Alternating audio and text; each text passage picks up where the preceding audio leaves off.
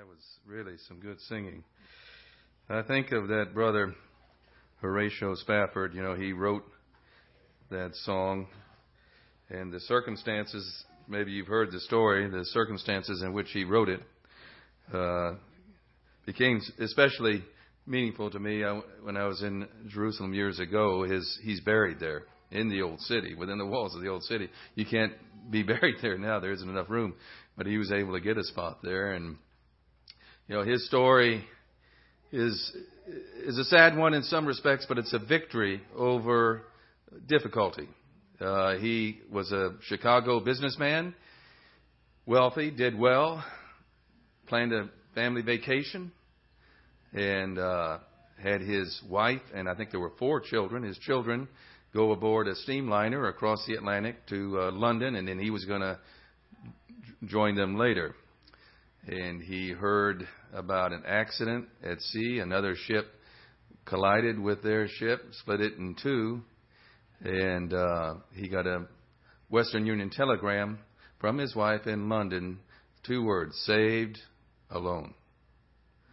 The 4 kids were on the side of the ship that they weren't able to salvage. It went down. She was on the side of the ship that they were able to get back. And all his family just gone, just like that. They were going to have a family vacation. They were gone. And after that, he sold his business in Chicago, moved to Jerusalem, and spent the rest of his treasures and time and talents on the Lord's work. And he knew, apparently, the children had all made a profession of faith. He knew he was going to see them again. And it changed his whole perspective. So this isn't just theory for him. When he sings, "It's well with my soul," you know, I'd say, well, yeah, it's easy for you to say, you haven't been through my kind of crisis or my kind of heartache. Well, yeah, he has. I'd say he has. He's been through one of the toughest ones. Loss of a spouse is a tough one, too. But children, you know, you generally feel like they're going to bury you, not the other way around. And so it's difficult. Is it well with your soul tonight? Only you know that, and the Lord.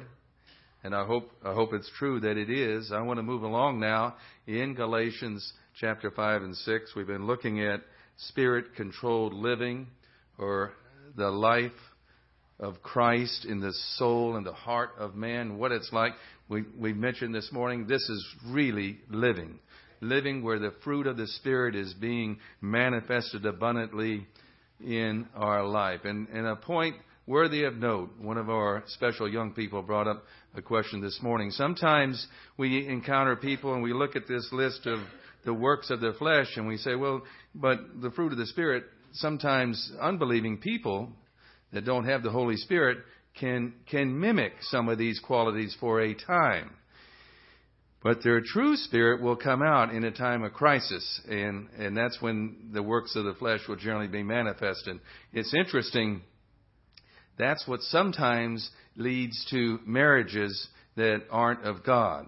A young person will see someone and be deceived by what appears to be the fruit of the Spirit. And that's why discernment is so important, right? To spend time with a person and really get to know them, especially in a time of crisis, in a time of difficulty. That's when the true character comes out. And that's when we want to be observant, see. So if someone tells you, you know, that they really like you and you want to go out and all that, and you're getting to know them, but try to be in a situation in a time of crisis and observe how they act. Because the unbeliever can do it, they can mimic it. Another characteristic is that the Lord has made all of us with various temperaments, right? And I agree with the 4 basic personality types, the DISC profile, the DISC. Sometimes it's the otter and the golden retriever. I've forgotten the lion is one of them, right? The different personality types. And I think that those are generalizations, true, but we all fall into one of those 4 categories as far as our main personality types. And of course, we're complex as people. There are a lot of different subcategories, but we can see kind of one of our main. And sometimes we meet people that have a temperament that they're sanguine, they're quiet. And we can mistake that for, well, that's a real spiritual person because they're quiet. And it may just be a temperament thing. They may not be born again at all. They may not know the Lord. And that'll come out also in times of crisis and difficulty. So we have to be careful. There are things that we observe. A third thing is that the motive for why people do, when they do things of gentleness, goodness, faithfulness, kindness, these things, the unbeliever's motive is always selfish. See, because they don't know God. They can't be doing it for God. They don't have a relationship with God. So their motive for doing it is always going to be somehow directed back to them. And we might say, for even believers, sometimes the motive is selfish, or oftentimes maybe it's selfish, right? And I believe what 1 Corinthians 13, 1 through 3 is telling us is that of the things we do for the Lord, the only thing that's going to be rewarded in the end are things that we do out of a motive of what? Love. Self-sacrificial agape love.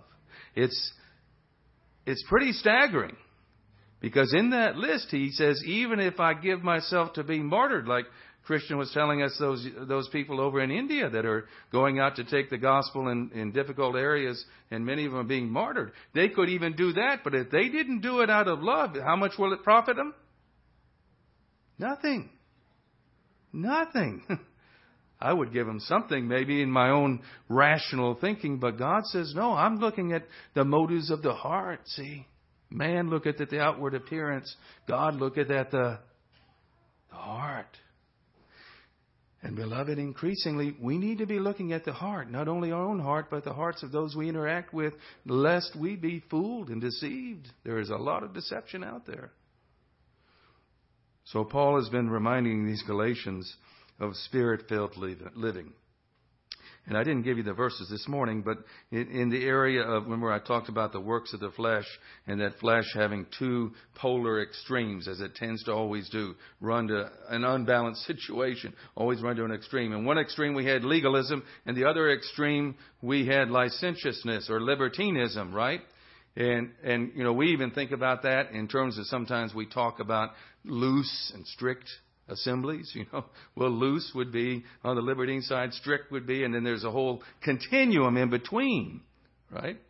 But God looks at it, I'm going to use a third letter L, but he uses it either life or love, right? That's love expressed, life expressed through love. That's what godly living is about. And he deals with the legalism one in chapter 5. In verse 3 and 4, and of course he deals with it in several other verses in this letter, but there isn't time to look at all of them, just to give you the general idea.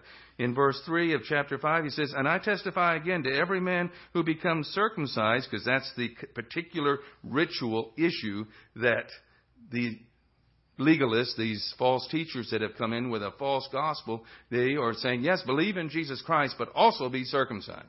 In other words, you can't be saved unless you believe in Jesus Christ, plus add something to his work. So you can plug in that category whatever ritual you want to add to it. Anything you add to the work of Christ only contaminates it. Amen? His work is sufficient. And that's why Paul, he even rebukes Peter on this issue. It's an important issue when we're talking about the purity of the gospel, see. That it's Christ alone and him alone. And so he says, I testify to every man who becomes circumcised, in other words, who yields to what the false teachers are saying, okay, I'll get circumcised even though I don't, that he's a debtor to keep the whole law. Okay, you want to go that route, you've fallen from grace. God is giving you eternal life by grace, but you say, no, you want to earn it? Okay, then you don't just do circumcision, you need to keep the whole law. Same thing James says in James 2:10, right? He who offends in even just one point is guilty of all. And beloved, you can just start with the first commandment. You'll love the Lord your God with all your heart, mind, soul, and strength. We don't even do that for 1 hour, let alone one day. Come on, be honest. That He is first in every thought we have for just 1 hour. We can't even do that. You're going to keep the whole law? You can't even get past the first commandment, let alone the 10th commandment. You don't covet anything? Examine your hearts. We find ourselves coveting things all the time without even realizing it's instinctive in our old nature, see? Paul says, you want to go that route? He already knows you're not going to make it. If anybody could have made it, Paul could have. The intensity he had as a Pharisee. And he had to be humbled by the Lord on the road to Damascus too, didn't he? So he tells them, that kind of person that does that, in verse 4, you become estranged from Christ. You who attempt to be justified by law, you have fallen from grace. I'm sure thankful my relationship with God is on the basis of grace. I can't do it. I can't even come close to doing it. And then, even with His Holy Spirit, I still fall all the time and fail. How about you? I want to go on the basis of grace. And therefore, who gets all the credit? Jesus Christ, see, as it should be. So that's the issue of legalism. The issue of license or libertinism he deals with in verse 13 and 14. For you, brethren, still in chapter 5, you, brethren, have been called to liberty. Now that's where he began, chapter 5, verse 1. You've been called to liberty. You're not a son of the bondwoman, Hagar. You're a son of the free woman at the end of chapter 4. You've been called to liberty, but only do not use liberty. This is the danger with liberty, in one sense. You can use it as an opportunity for the flesh. And so a libertinist or someone who's guilty of a licentious view says, well, hey, man, I'm under grace. I can do whatever I want. I can go do this bad thing and do that bad thing. It's all covered by the blood, right? And it is. All our sins are covered if we're a child of God. But you see that attitude, and we're seeing that a lot in the age in which we live. Legalism was more of a problem in the 50s and 60s. Licentiousness is more a problem in the 2000s. To always be pushing the envelope, pushing the edges, seeing what we can get away with. Get as worldly as we can and still be a Christian. That seems to be the motive and the outlook of some. Well, that's not pleasing to the Lord, and He will eventually intervene in a situation like that, won't He? In a disciplinary way, and it will hurt. It'll hurt. So he says, rather than use it as an opportunity for the flesh, this is a great statement at the end of verse 13, but through love serve one another. Through love serve one another. So you've been set free, no longer under bondage, so use that freedom to serve to the uttermost under God's guidance, with His Spirit's strength, for the benefit of Christ and the gospel. See? That's a decision. That's a daily decision that we make. For all the law is fulfilled in one word, even this, you shall love your neighbor as yourself. But if you bite and devour one another, if you're always criticizing and attacking one another, and this can happen in a Christian fellowship, beware lest you be consumed by one another. It's sad to see this happen. But a Christian church can totally self-destruct. Lampstand gone. Because they turn inward and just bite at each other all the time. Picking on each other about this. Picking on each other about that. That can happen. It's a slippery slope. Once you start down that road, it's real hard to check it and stop it. So it's good to catch it early.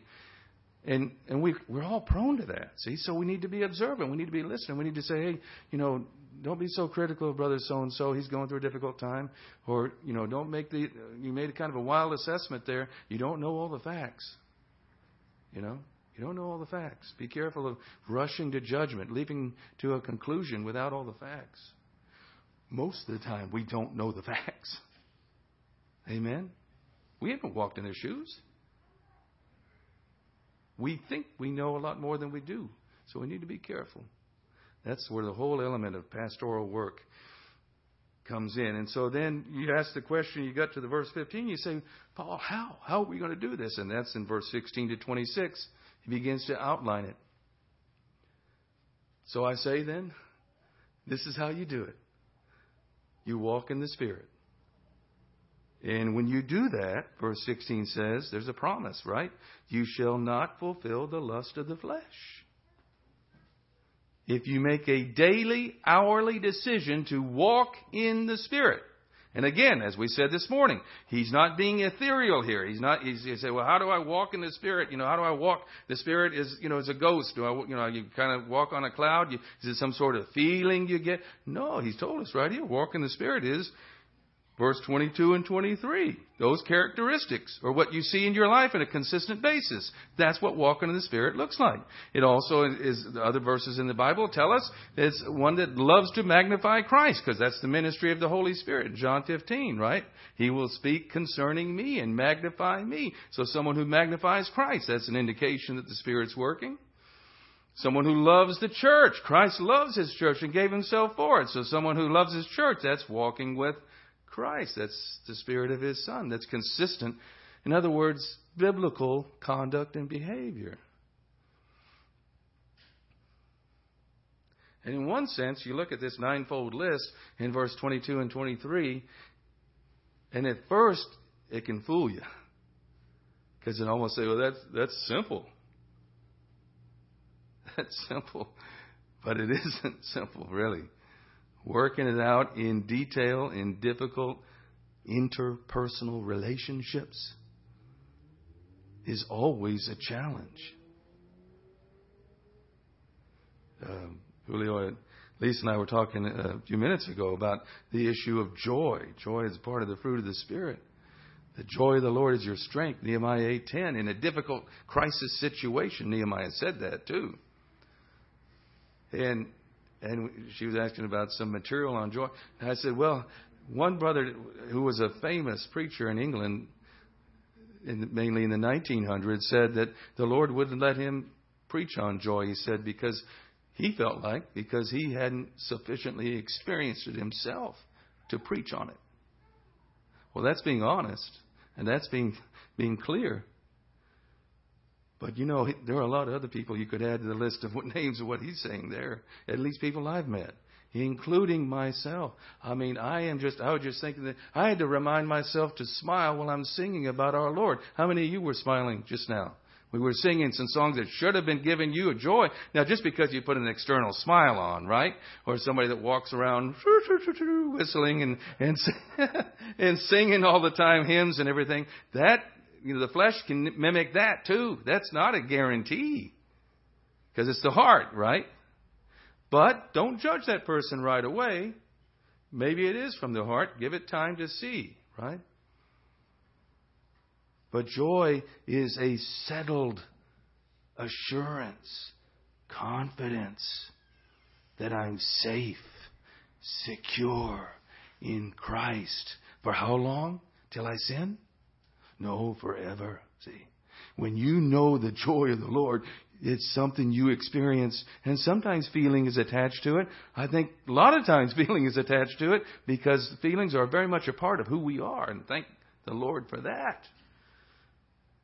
I sure wouldn't want to live the human life without that dimension of life, right? But we're talking about an experience here that's real. You get bad news, the phone rings. Brother so-and-so is going through a difficult time, whatever. And immediately your emotions kick up. You get all rattled. Well, the initial emotional response, we all lose it for a minute or two. That's okay. That's human. It's then when our mind takes over and says, wait a minute. God's not on vacation. He didn't check out. He's still in control. And so our mind, by the Spirit, brings us back into right thinking, and we realize, oh no, the Lord's still on the throne. I'm still going to heaven. Brother so-and-so, if he's a believer, is going to heaven, even though he might be going through a difficult time. The whole outlook changes, see. joy.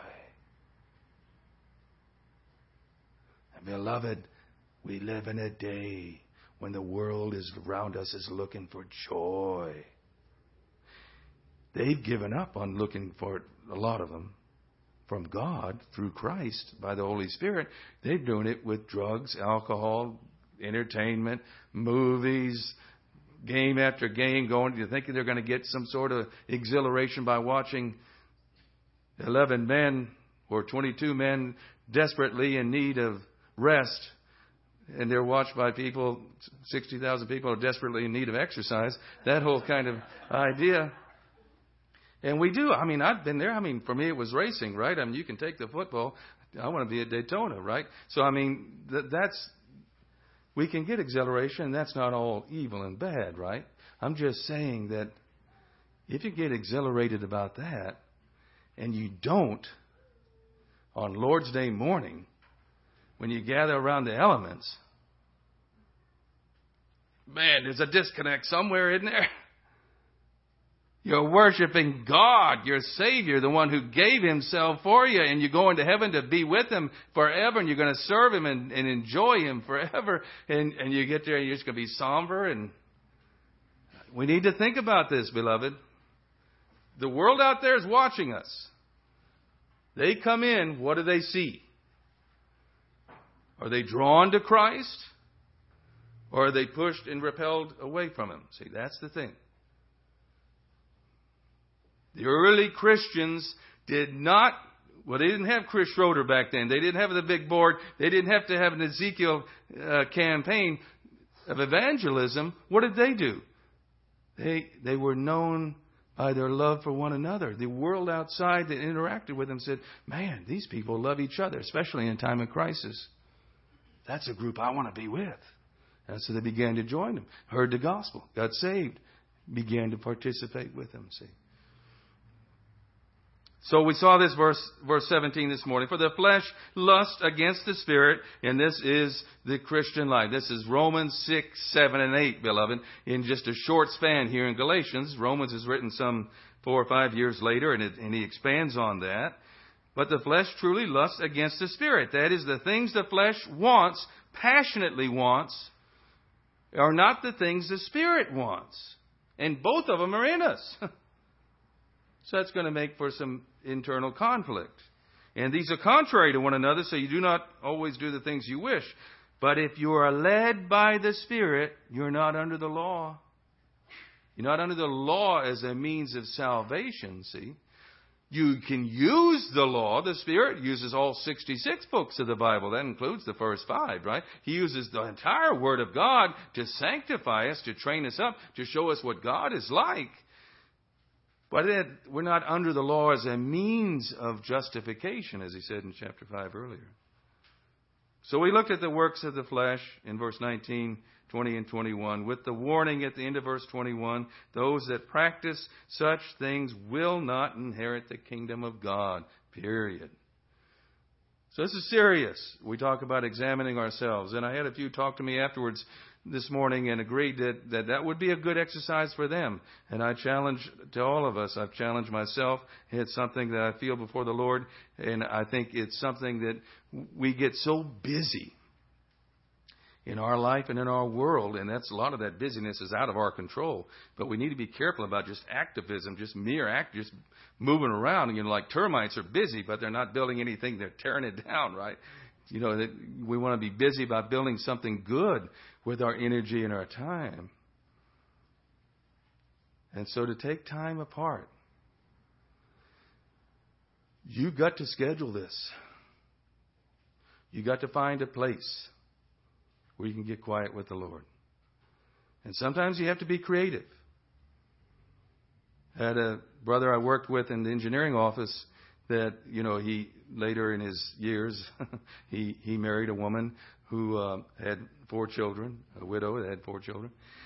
And they were young children, and they started, and he told me one time, this was about 2 years into the marriage, he said, Brother Thomas, he says, the only place I can find to get quiet with the Lord is in the bathroom. I have to go in the bathroom and lock the door. And then the kids are pounding the door. Come out, Daddy, come out and play. Come out. But he found a place where he could do this. So you got to plan it. It won't happen by osmosis. It won't happen on its own. And to examine ourselves from time to time. We looked at the fruit of the Spirit in verses 22 and 23. Against such there's no law. That's obvious. At the end of verse 23. And look what he says in verses 24 to 26 then.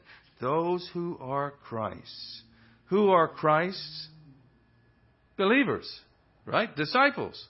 But I like how he puts it. Those who are Christ, that is, those who belong to Christ, have crucified already the flesh with its passion and desires. This is the reckoning of Romans 6:11, right? We can't crucify the flesh. You can't mortify the flesh by yourself. It's too much. It's too powerful. Believe me. But God can. The Holy Spirit's the only one. Psychologists can't deal with the flesh either. They can mollify it into certain areas, but they cannot suppress it. Ultimately, only the Holy Spirit can deal with it. But this is a reckoning on the fact that we were united to Christ in His death. And then is when we crucified the flesh with its passions and desires. That is, we are no longer under the dominion of our passions and desires. You know how awesome that is? There are some people out in the world that would give their right arm to get deliverance from their passions and desires. And if they would just receive Christ, He would do that for them immediately.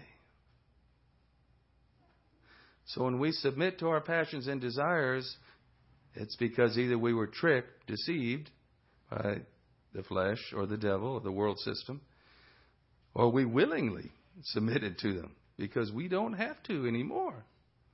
But that's only true of born-again Christians, see, because we have the Holy Spirit. So he says, if we live, or since we live in the Spirit, because we live in the Spirit, and the Spirit lives in us, let us also walk in the Spirit. See the logic? Since we live, we have spiritual life because of regeneration, because of the work of the Holy Spirit in regeneration. Let's walk in the Spirit. We live because of the Spirit, so therefore, walk in the Spirit. One has to do with our position, the other has to do with our practice. We live in the Spirit. That's our position. We walk in the Spirit. That's our practice every day. And then he gives another warning. Verse 26. Let us not become conceited. Now, does that seem out of place to you? You're moving along. You're reading about the fruit of the Spirit. You're reading about the works of the flesh. You're reading about the Spirit's work. And all of a sudden you say, whoa, conceited. Why would you be concerned about that here, Paul? Well, why would he? Because of what he just said. When we realize that we live in the Spirit and we can walk according to the Spirit, as he says in chapter 4, we become sons by adoption, and we're no longer a slave but a son and heir of Jesus Christ, we can begin to think, hey, I'm somebody now.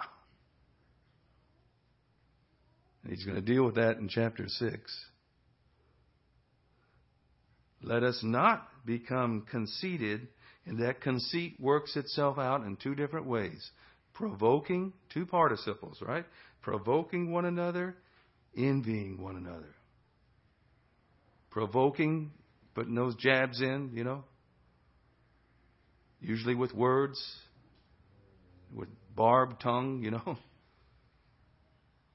Envying one another. See, provoking one another, that's trying to tear somebody down. Because you're conceited, you're stuffed up with yourself, and so you want to put them down to make yourself feel elevated, right? It's an old technique. Goes all the way back to Adam. Envying one another is, I want what you got. I don't have enough. I want what you got. Instead of just trusting the Lord with what He's given us. That sets up verses 1 through 10 of chapter 6. Which is probably as far as we'll think about tonight.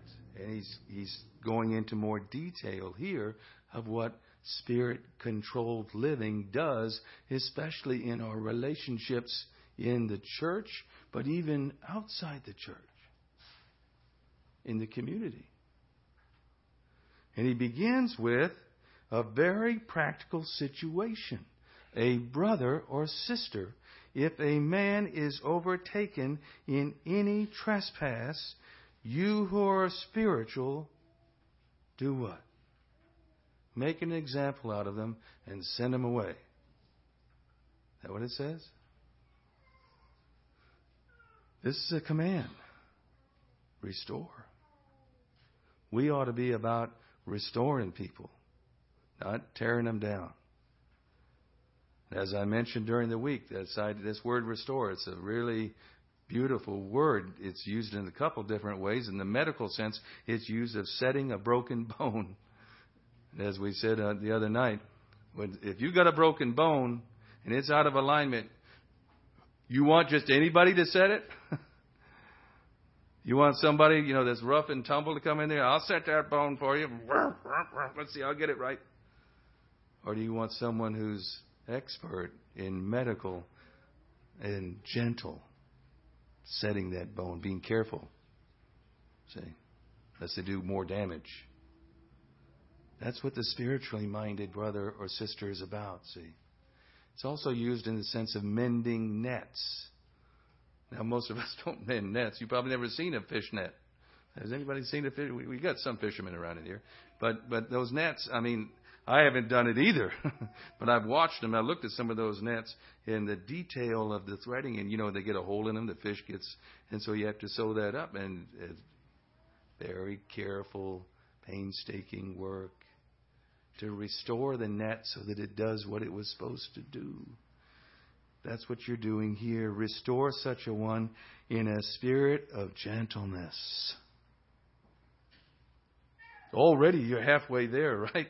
If you can do it in a spirit of gentleness, which is part of the fruit of the Spirit, see? And watching, considering yourself, lest you also be tempted. And this is where we have to be realistic. For example, even someone who's a spiritual brother or sister, if they were saved out of alcoholism, I would not recommend they be used to help someone who needed to be restored in a situation where alcohol was the problem, lest they be drawn back into their old life, see? And you could plug in any other kind of area. That's just wisdom, isn't it? And being honest about ourselves and knowing ourselves. Knowing what our past was and where our areas of weakness are. The devil sure knows them. He knows how to exploit that to tempt us. And so he says, they're overtaken in a trespass. They're suddenly caught by surprise. They're tripped up. That kind of person restore.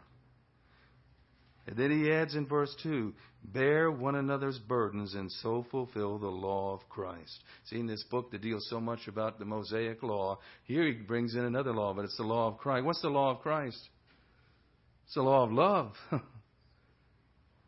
James calls it, in James 1:25, the perfect law of liberty.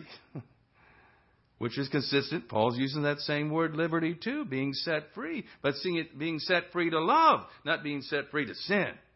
See, that's what he said earlier, right? So that freedom is restrained, if you will, or guided by love. And that's why you couldn't write enough laws for a situation. The Mosaic law was written for an agrarian economy in the land of Palestine with certain seasons that apply there, right? The early and latter rains and things like that. It doesn't work like that in Houston. The rains come differently. And all kinds of areas that are confined to a particular people in a particular circumstance in a particular historical situation. So it's not going to fit in 2015. There are all kinds of situations that are new situations that we encounter. So God has expanded it in the church age with grace. It's the law of love. You do what's best for that person. You seek to restore. You seek to edify. You seek to bear one another's burdens. This is a beautiful thing to see happen in a group of Christians. Some Christian, now he's going to talk about our small burdens, or the burden, he calls it, it'd be like a knapsack. Those are burdens that we have to carry ourselves. There are some things that but this is like carrying a piano. Having that on your shoulder, carrying that piano.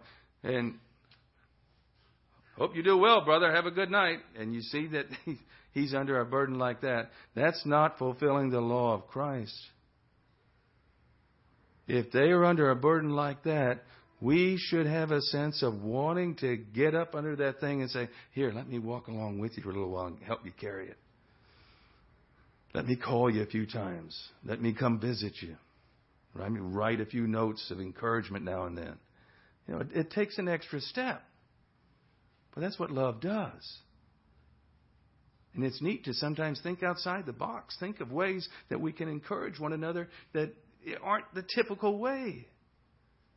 I've seen this happen. And it usually brings tears to my eyes. It probably would yours too. When you see a brother or sister meeting a need, and the elders didn't have to go ask him to do it. He did it on his own, initiated by the Spirit of God in that heart, and went to help. And you just see it. It's happening all the time, beloved. That's why I can't bash the church. There's a lot going on in the church that's wonderful, that the Spirit of God, Christ knows what He's doing. He's still the head of the church. He's still doing things. And a lot of it we don't see, and we don't have to see it. He does. And He's the one that's going to reward it anyway. And then he adds in verse 3, for if anyone thinks himself to be something when he is nothing, he is guilty of self-deception. There's a parallel to this in Romans 12:3, right?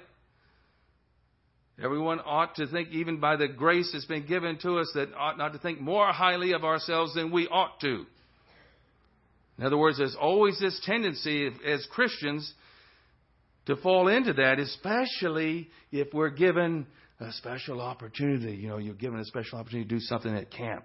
And you begin to think, wow, I wonder if this camp could operate without me. Or a particular VBS or a particular role in a different function in the local community, the local believers. And we're always prone. That's the conceit he was talking about, right? If anyone thinks he's something, see, the ground is level at the foot of the cross. Robert E. Lee said that at the end of the Civil War to a black brother that was next to him. Remember that? The ground. They said, "How the ground's level at the foot of the cross? We all come the same way. We all live on the basis the same way." But let each one examine his own work, and then he will have rejoicing in himself alone and not in another. In other words, it's not been assigned to you or me to be a critique of each other's work for the Lord.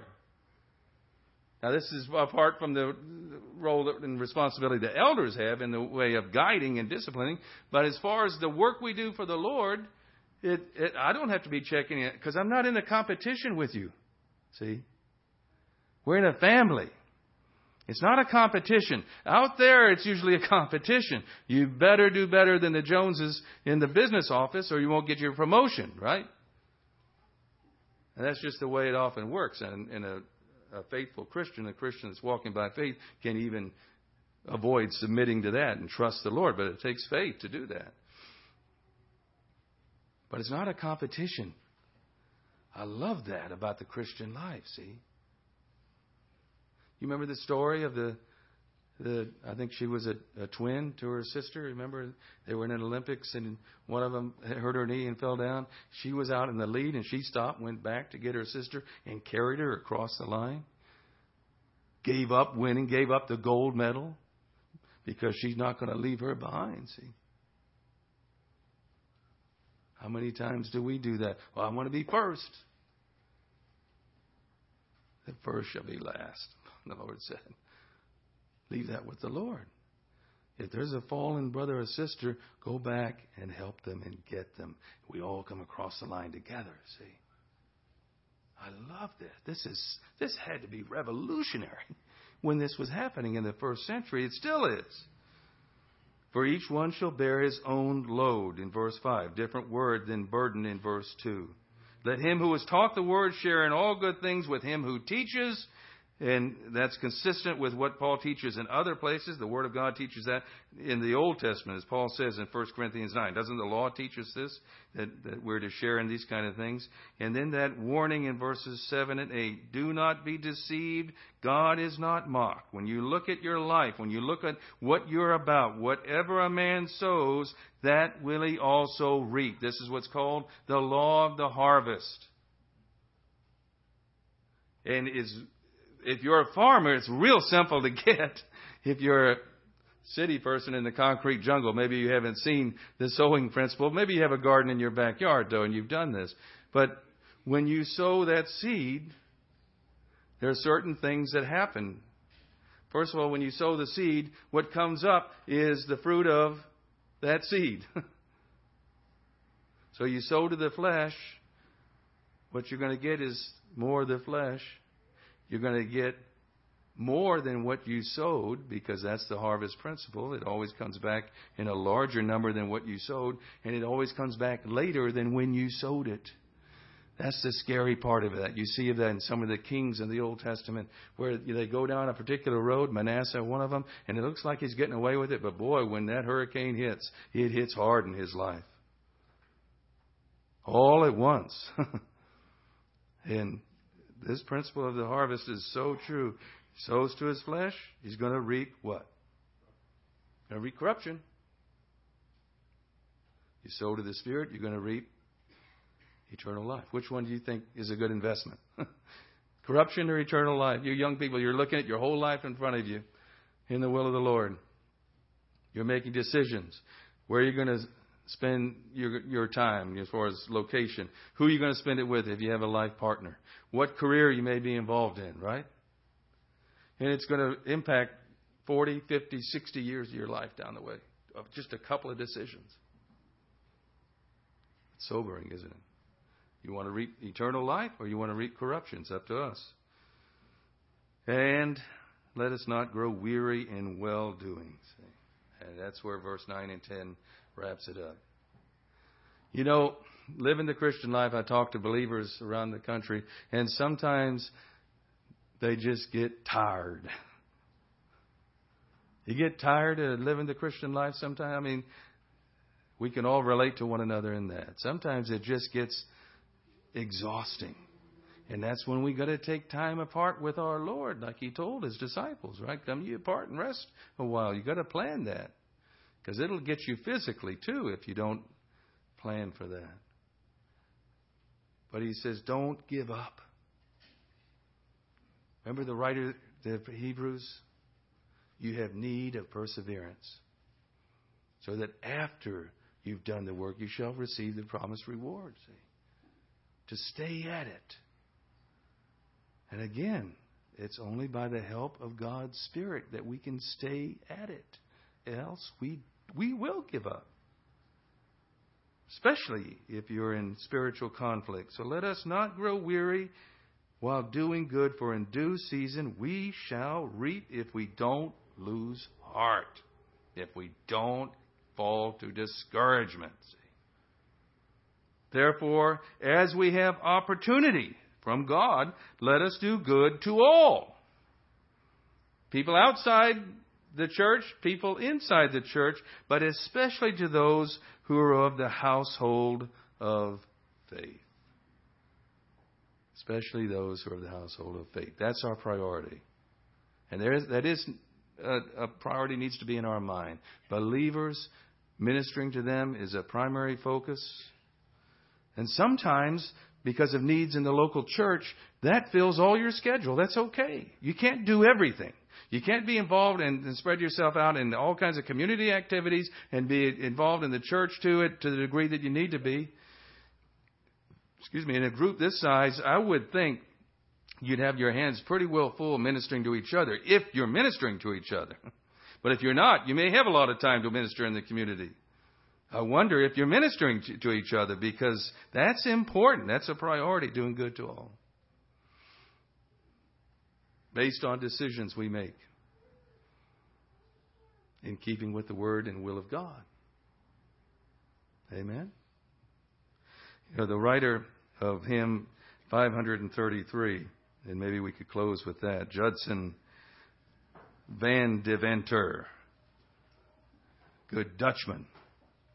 When he wrote this hymn, he was a gifted artist, and he had a promising career in art that he was going to.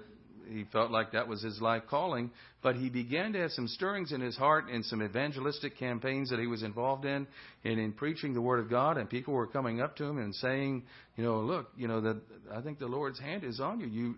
The way you preach the Word of God, people are touched. And there came a fork on the road in his life. My fork was in 1986. And I had to set aside NASCAR and stock car racing, which was everything to me up to that point, and make the Lord first.